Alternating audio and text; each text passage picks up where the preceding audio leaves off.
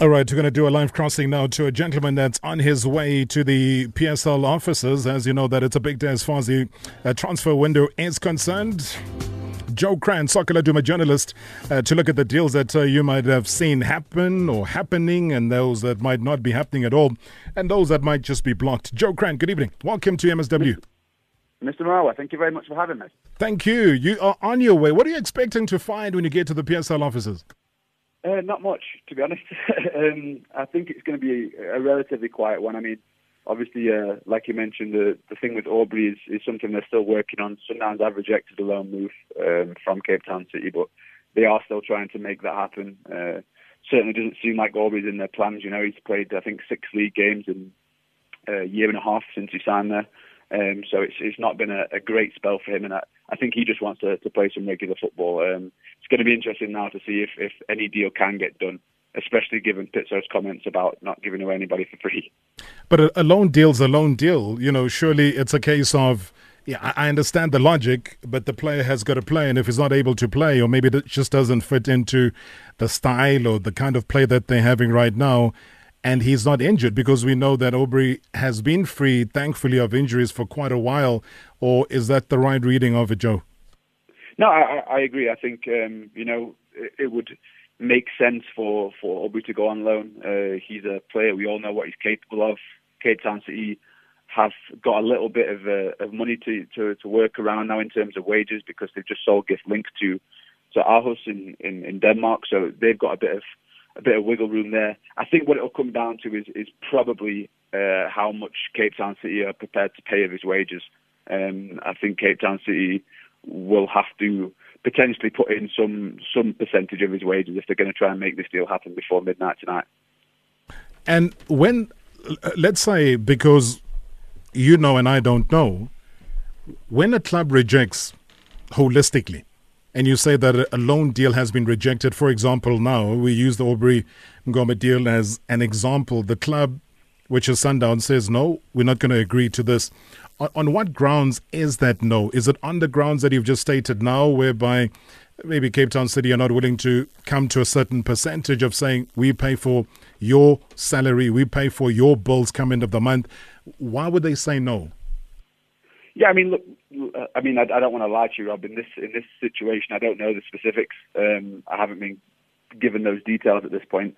But you know, there's many reasons why a loan move would get turned down. You know, there's certain things that can play a part in that. You know, sometimes maybe a team turns down the opposition because they're the opposition and they see them as a threat. You know, maybe Sundowns look at Cape Town City and they go, well, they're a team that could potentially push us at the end of the season. Do we really want to be helping them out? You've got the financial side of things. Sometimes you see it more and more in modern football. A loan fee, which is relatively modern. You didn't tend to see it so much in the past, but now you actually find people who are paying to have a loan, paying to take people on a temporary basis, and maybe that's something that Sundowns are looking for. Maybe they're looking for Cape Town City to go, look, well, we can't afford to buy him outright, but we could possibly afford to give you X amount to take him for the season, or something like that. I mean, there's lots of potential things that it could be, but I do think in this case the most likely thing is that if Cape Town City can put some money in and say to Sundowns, look, we'll take him on loan and we'll take a little bit of your wage spend away, then maybe we can do a deal. And Joe, just talking about that, you got a guy, Jeremy Brocky. What's happening with him? Have you heard anything? Yeah, look, I think Mike McCarb said today that he's looking to try and get something done with Jeremy before the window closes. Obviously, he's in a similar situation. He was signed for big money from SuperSport United when he came in. Things haven't really worked out for him at Club Cup, and he's obviously, he wants to be playing. He wants to be scoring goals again. And I think that Mike's going to be working very hard over the next 6 hours or so to try and make something happen. I think that one, again, is likely to be a loan if something does come up, because no one can afford to buy Jeremy. You know, Sundowns don't want to make a loss, and there's certainly no one in South Africa that's going to be able to afford to pay sort of anywhere close what they forked out from in the first place. So I think with Jeremy, if something does happen, it will be a loan. Another thing Mike mentioned, which I'm not sure where he's going with it is he mentioned that he was working on something for Jody February at Ajax as well. So that's another one to keep an eye on over the next few hours. Jody February, give me some detail. What's potentially going to happen there? Oh, I don't know. Mike just said he was working on something. I did a story a few months back that the Sundowns are interested in Jody. Whether that's something that is on the cards, I don't know. I think it was back in June. I did a story saying that they were keen on Jody, and he's obviously not playing too much at Ajax. So I'm sure that Mike is looking to try and get him out. He's a very talented young goalkeeper who's already got international colours as well, and I think that he's a player that needs to be playing. So if Mike can try and get something over the line for him tonight, then that would be a perfect scenario for him. I know that Mike usually gets things on the money, but given the hours, and I was giving a bit of a countdown, it's less than 6 hours now. And, do you think he'll get over the line here, Joe? I mean, you're fighting for time. You're fighting for so much right now. Yeah, and look, there's a lot to get done as well. It's not just a case of getting a piece of paper signed. There's terms and conditions to be sort of gone back and forwards on, and I think that with a lot of the clubs, they're not just working on one thing either, and especially not with the agents. Mike was one we mentioned then, but there's going to be plenty of agents around the country that are trying to push things over the line over the next few hours in order to try and sort their players out, whether it's a better move or whether it's a case of trying to find someone some game time somewhere else. So it's going to be, I think it's going to be a relatively quiet one in terms of big names. I don't foresee any massive signings going through and anything that's going to really shock anybody. But look, I've been wrong before in the past, and you never know. You've been wrong before? Yeah. The whole Joe Crann's been wrong before? Every now and again I get caught out on stuff, You know what I was excited about, Joe? Sorry to step in here. I was excited about Links leaving. I was excited about leaving because I said about a year ago that I wouldn't understand any national team coach, not including him in their squad. I wouldn't understand him not being a part of any future national team setup. That is just how much I rated him. I said it on this show because in the football that I'd seen him play, and at times maybe it's a bit of a problem when, certain players are not playing or basking in the glory of a Pirates or Sundowns or a Kaizer Chiefs, that at that age, you should be getting exposed. At that age, Joe Crann, you should be a starting lineup player if there is any form of forward thinking in a national team. And for me, Links' departure, I just hope that sparks people starting to appreciate what a gifted individual he is. I completely agree. Though I think for me, I think Gift is one of the most talented young players in South Africa at the minute. To be 20 years old and have already had a season out in Egypt, which is a very, very tough league, and to have come back and done what he did for Cape Town City as well. And look, Aarhus in Denmark, obviously you've got a lot of faith in him. They were saying that it's a record transfer fee for them. Cape Town City said it's a record transfer fee received for them as well. So I don't know specifics on finances, but they've obviously they've got a lot of faith in him. They've given the number 11 jersey, which is no small number either. And I mean, I've had a few fans from Denmark get in touch with me and ask me what he's like and what he's all about. And I've just said, look, you've got a very, very exciting player there with a bag load of potential. And I think that this could be a really good step for him. He's spent his time in South Africa. He's already, even by 20, he's got a lot of senior appearances under his name. And I think that, he's going to the under 23s now. But I think that personally, I would like to think that people like Gift and Tebogo Mokoena and Reeve Frosler and those guys would probably have been part of the Bafana team if it wasn't for the fact that Bafana are playing a friendly and the under 23s are playing an actual proper qualifier. No, without a doubt. And I think that's going to be quite exciting as well, because we do have the national team coach, the newly appointed Bafana coach, Muli Finseki, right here in studio. He's going to be chatting to us in just a few minutes' time. And maybe that might be a discussion to get a sense again, Joe, of his thinking. What's the way forward?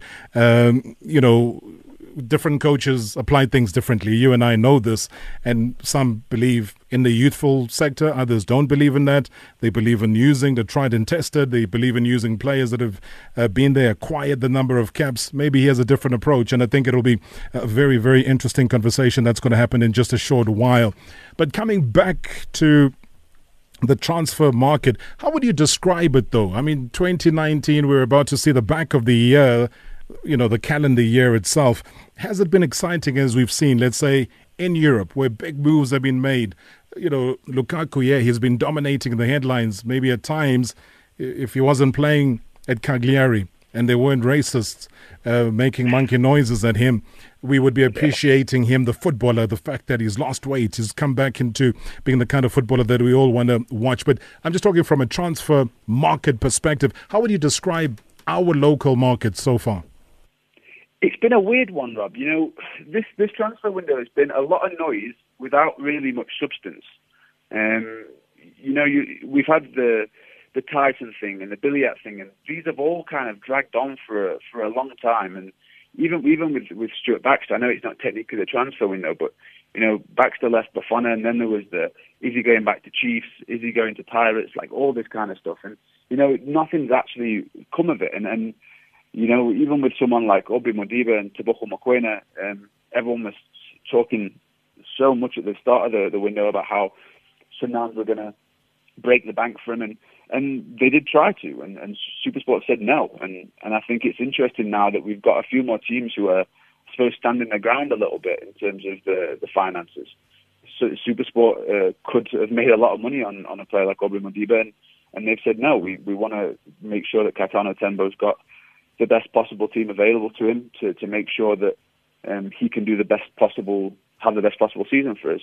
And like I say, with Tyson, you look at Wits, and I don't know if there was ever an official offer that came in from Pirates, but there was interest there. And instead of taking it any further, they put the money where their mouth was and gave him a new contract and made sure he stayed at Wits. So, like I say, it's been a really interesting window in that sense, because it's had a lot of legs to it. But in terms of the big signings, there hasn't really been that much. Obviously, Pirates were very busy, and Chiefs have brought in 5 names who I think the only one that was a real shock to me was Nurkovic, who's been brilliant so far. He's a player who's coming from the Slovakian second division, and he's done a great job for them. So you can't really fault what Chiefs have done in terms of the incomings that they've signed. And now I don't see too much happening this evening. I think the ones you mentioned, people like Jeremy, they will try and get them over the line, but in terms of the big names, I think it's going to be a window that will go down a little bit like the Neymar one did. Lots of talk for months and months and months, and then ends up staying exactly where he was when it started. It's a pity, because the only name that I ever thought Jeremy Brockie would go to on loan is actually the very same team that has just blocked the Obringoma move. So I doubt they would want to okay a Jeremy Brockie and block Mgoma move. It wouldn't make any sense. Yeah, we'll have to see, won't we? I mean, we've got just under 5.5 hours now. So they've got time to try and push something over the line. But I mean, with those moves, they're completely in Sundowns' court. They own the player. They have long-term contracts, and it's completely up to Sundowns whether they want to loan them out under the conditions that people are coming to them with or not. So if you're a Pirates fan and you're listening to Joe Crann right now, Tyson ain't moving. I'd never say never, but it doesn't seem like it now. I mean, it would be a little bit odd if he signed a new contract a week ago and then left the Pirates now. I don't think the interest will be dead, and I don't think that interest will go away, because I do think Tyson is, for me, probably the best centre-back in the country, and centre-back is a position that the Pirates have been lacking in for some time now. So I think it had legs because it made sense as well. It wasn't just that the interest was there. It's a move that made sense for everybody. But the thing with Tyson is that Tyson is an absolute professional. He's one of the most hardworking, most honest players you could wish to have, and I don't think that, given the situation now, having just signed a new contract at Wits, that either he or the club would let anything happen at this point. All right, you do know that MSW goes on until 7:30, and you know that Joe Crann, I know you'll be filing for your Soccer Laduma, but if you are there, once you've filed, give us a call. We'll put you on air. Definitely. I'm literally going to dip out of the house now as soon as I've got off the phone to you, so you can give me a call whenever if there's any updates. Love it. Thank you so much, Joe. Appreciate it. Cheers, Rob. All right, there you have it. Joe Crann, Soccer Laduma journalist, joining us on the line on his way to the PSL head offices to find out exactly what is going on. All right, just got a message from one of the players that we're talking about now. Let me go for a break. When we come back from a break, we'll have the newly appointed Bafana coach, Molefi Ntseki, here in studio. We'll chat to him because a lot of you are saying, Molefi who? Molefi what? Molefi MSW. That's all I can say.